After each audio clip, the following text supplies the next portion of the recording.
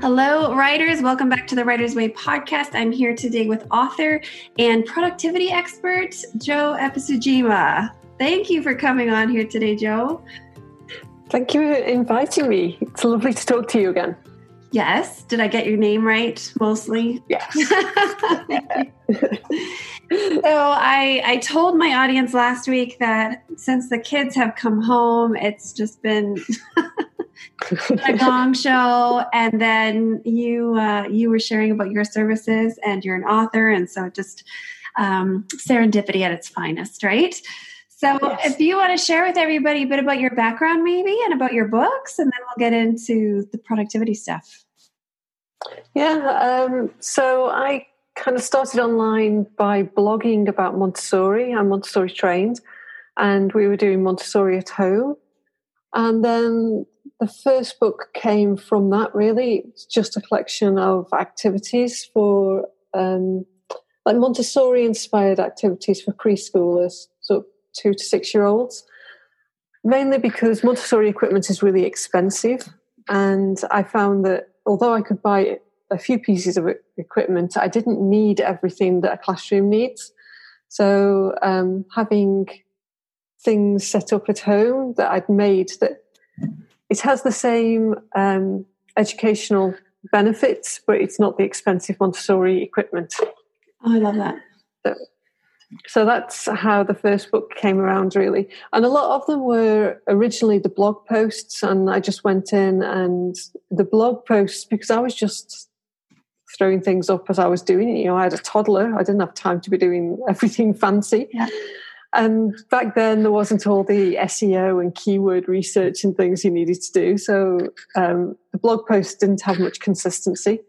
So I cleaned up all the blog posts, got them all so they looked the same, and then converted that into a book. So that was basically how the first book came around. Oh. And because I got a lot of Montessori and homeschooling friends in the blogging community, what I know now is that I did a big launch, but I didn't realize that's what I was doing at the time. I was completely clueless. I was just like, well, if it sells a few copies, then that's fine. And originally I was going to put it out there for free as a lead magnet, but at the last minute I changed my mind, and I'm glad I did, because that's the money from that book has basically paid the expenses for my business for the last however many years it is since I released it. Really? Yeah, so that's... And is it still going strong? Yeah, the sales did drop off, but because it's like an evergreen book, it's not seasonal or anything. Mm-hmm. There's always people wanting the ideas. So, and a lot of people prefer to have a book rather than having to get onto the internet every time. So I think that's why. Especially when you're talking about doing activities with your kids. Hang on, yeah. Billy, I'm just going to Google that. just get onto Pinterest for 3 hours. Yeah. That's what we do when we're alone and there's no kids around. When did you publish that book? Sorry. You said it was a few years ago, right? 2012 or 2013. Somewhere around there. Yeah, and it's still bringing income. That's awesome. Yeah. Cool. So I really should kind of, give it a bit of a refresh or something, or, it's one of those things I keep intending to do and I haven't kind of got around to it. So we all have those very full. Yeah. And then the second book, I really liked going to galleries and museums, and I found that a lot of parents, when I mentioned that I was taking a toddler to an art gallery, they're like, oh my gosh, you can't do that. I'm like, why not?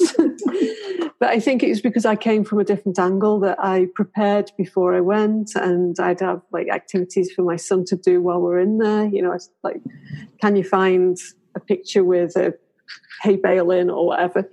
And just by taking it from a different angle, making it fun for him too. So he wasn't just running around screaming and causing chaos. That's how that book came about, really. And he still very much enjoys going to galleries and museums and that sort of thing. So I think that was good. So he wasn't in there with his juice box, like ready to bring it everywhere. Yeah. So, and I'd shared it with a few friends first, ideas that I did, and they were like, "Oh, this is great! You should make it into a book." So that's where that came from. Oh, okay. And do you have more books?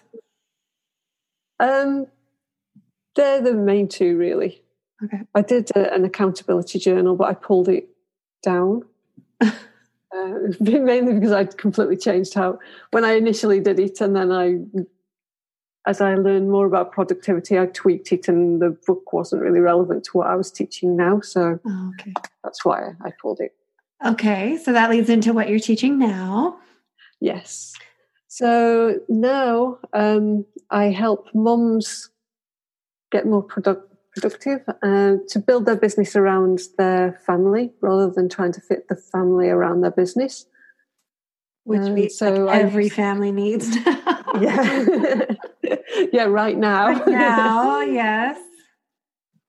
So I use the Montessori side of things to help them understand their child and give them the right, help them give the right things to the child, because it's okay pulling things off Pinterest that look like great activities.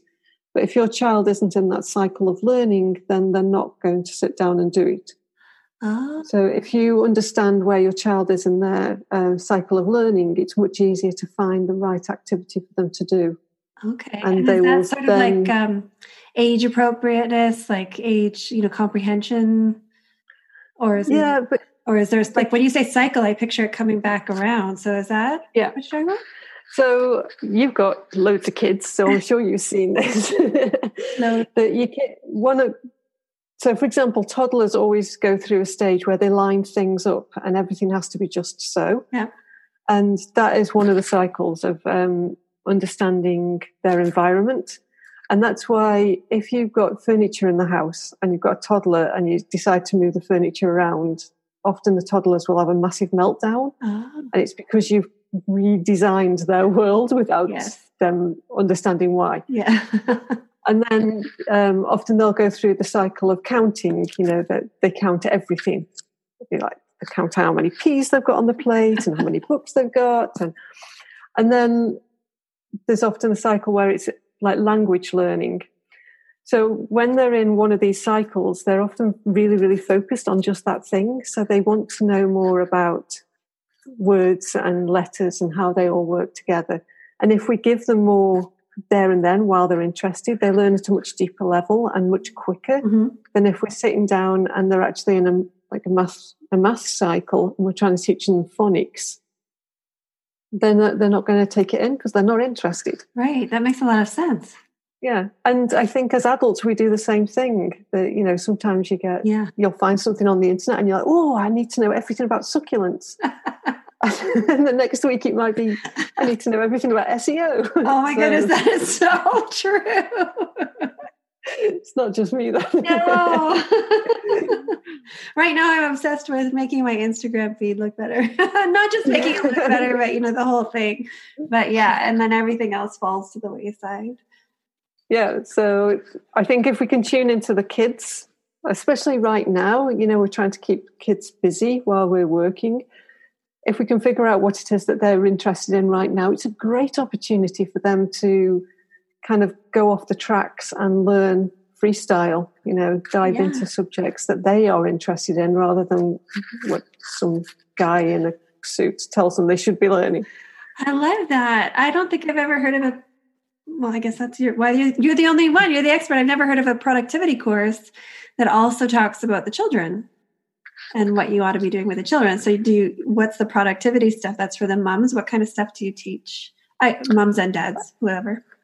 Yeah. Well, mostly, I think when you're a mom of a toddler, you are the most productive that you've ever been, because trying to get stuff done with a toddler attached to your leg is really hard. Yeah. So if you've gone past that, know that you've got it in you, because you are actually doing a lot of stuff when your kid was a toddler. So pulling from that, and the fact that we have to break things down into really tiny chunks when you've got a toddler, 15 minutes is a really long time. For them to so it's all and for you to do something. Yeah. Got it. So prioritizing, deciding what are the 3 really important things for your business at the beginning of the day, and setting, as we teach it to the kids, the worst first, or as adults know, we teach them the frog. Yeah. So doing the worst job first, because that takes that big black cloud out of the day and you can get on and do the fun stuff. And teach the kids that as well, get them to do the worst job first. And then focusing really on what really is important. Because I think these days there's a lot of busy work. And you think you need to be doing this. Yeah. And especially at school and in our businesses, often we get tied up with all the busy work, which is really not important. Yeah. Time like this where, we have limited time because of the circumstances, I think this will really help you see what is important and what you should be focusing on and what is really trivial, and, you can just sweep it to one side. Right. So you're talking about teaching the kids do the worst first. So for all these parents who all of a sudden have their kids at home and they're supposed to be teaching them something, what if you have a kid that says it's all the worst? What if they don't want to do anything? Do you have any tips for that? Tell them that they've got to pick one. Yeah. So once they've picked one, you can agree, they're all the worst, but which is the worstest of the worst? Oh, I like that. And then once they've got that... Sorry, I like that. Once they got... once they have that, then and that's a nice way to maybe lighten the mood a little bit too and have some laughs over it, because it can feel really heavy, especially for kids maybe who didn't enjoy school to begin with and now they have to bring it home and so for the adults, so for all of us all of a sudden homeschooling and working from home, prioritize the 3 things that you really want to get done that day. Mm-hmm. And if you can identify the trivial stuff, it maybe doesn't necessarily need to be done. Yeah. I love it. And maybe the trivial stuff, often it's little jobs, like shooting off an email or replying to somebody on Facebook or whatever. Put them, have like a running to-do list, I suppose. And then when you've got those tiny pockets of time, while you're waiting for the kettle to boil, or suddenly the kids are watching Frozen for the 59th time, you can do those little jobs in between, like in those tiny pockets of time. I like it. And I also think that one of the big things that I find with the mums that come to me that have come from the corporate world is the mental side of things, is that they've got this mentality that they have to work 9 to 5 or 6 to 8. Mm-hmm. And the same with the school system, that they're thinking the kids have to work in school hours from 9 till 3. Mm-hmm. But the truth of the matter is, homeschoolers will tell you can get through the curriculum in less than 3 hours. So they don't need to be sat there for 6 hours doing schoolwork. Right. And it doesn't have to be consecutive. No. Break it up. Yeah. And give the kids the choice. So maybe there's like 3 things that they have to do for the day, mm-hmm. English, maths and history or something. Mm-hmm. Let them choose which one they want to study when. So they've got some control, because they're going to feel very much out of control right now, and everybody's just telling them what to do, mm-hmm. and that's going to put their back up. So, if you can give them some control, they can choose which one they want to do and when they do it. And they've really lost control over so much. They can't choose an activity. They can't choose which fast food place to go to. They can't choose which park to play at. They've really lost, as have we, but for kids, I imagine it's, even harder. Yeah. And I think the other thing to remember is that kids are used to being with their friends for like 6 hours a day. Yeah. And suddenly they're not allowed to. So setting them up with like FaceTime or Zoom calls or, some kind of play dates. Mm-hmm. And that gives you time to do some work. Oh, yeah. As long as you have 2 devices. Yeah. Well, if you've got more kids, then maybe then that's scheduling. So, okay, I know little Johnny gets it at 10 o'clock and Susie gets it at 11 or whatever. Yeah. And perhaps coordinate with the parents of the other kids and get some kind of schedule going. That helped my 11-year-old so much this week because he's had the hardest time handling it because he's very athletic and he's in competitive soccer, and all of a sudden he's gone from 4, practices and games a week, which high intensity sports, to like nothing, to yoga with mom, right? Which is not the same. Or maybe a walk around the block, but it's still winter here. So it's not fast because you have to watch out for ice and all that. But he was really starting to feel it. He was really negative and complaining. And a good friend of mine said, hey, let's set our boys up and they can Skype. And it made such a difference. It was so much better. And then my daughter, who's 8, who I haven't noticed any ill effects. I think she's very happy to be at home, to sleep in, to play so much. She talked to a friend this week online as well, and she loved it. She loved it so much. It was great. And even if they're just silly, and you could just, they can't even see each other half the time, right? You could just see foreheads, but I think that's so important. It makes a big difference. I mean, it's not the same as being there, but. No, they're learning great skills from it as well, how to communicate.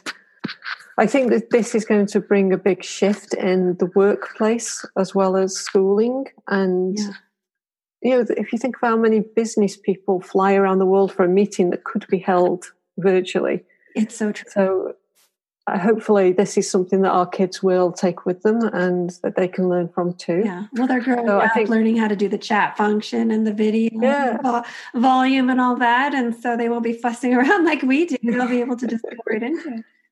Yeah, I agree. I think when we are finally allowed to go back to school, I think lots of families might not. Oh, maybe they'll be pushing the kids out the door. I don't know.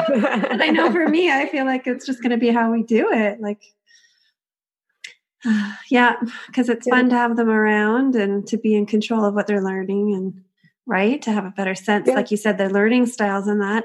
I know my kids' personalities, but having sat with them this week, the way that they learn is different than what I had expected. So, yeah. And I think as adults, especially for us that went to regular school, a lot of us think of school as at high school where you are sat for 45 minutes writing because, you're a teenager and you can cope with that. Yeah. But most of us don't remember what it was like being at school when we were 8, 9, 10. And kids are not sat at the desk for 45 minutes in a classroom when they're that age. There is more movement, They have to get up and talk, or they go to the front of the class, or they're working in little groups. So forcing the kids to sit at home for 45 minutes, of course they're really annoyed. And they should. It's torture. I saw somebody post, I don't remember if it was a teacher or a homeschooler, who was it this week on Facebook, but they said, the school you went to, that's not the type of school your kids are going to, even if it's all public school or whatnot. It's not the same anymore. And so, like you say, maybe we as 8-year-olds did sit all day. And so we expect that our kids can, but it's not how it is anymore. Definitely. Right. Yeah. And I think just allowing the kids to experiment a bit and for them to find their own learning style, because the only learning style they know is the one that's been kind of pushed upon them. Right. And sometimes kids learn in different ways. Some kids learn better by reading. My son is a big reader. Other kids learn better by actually doing things. Mm-hmm. Others prefer listening. So, allowing the kids to experiment and find their way of learning. And as parents, understanding how our kids learn is going to be really important as well. Mm-hmm. We can provide them with what they need if we understand what it is that they need and how they need it.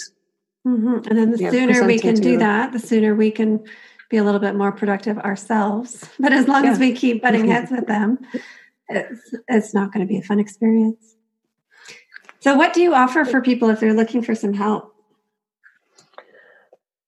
Well, I've got the Wonder Mum Success Club, which is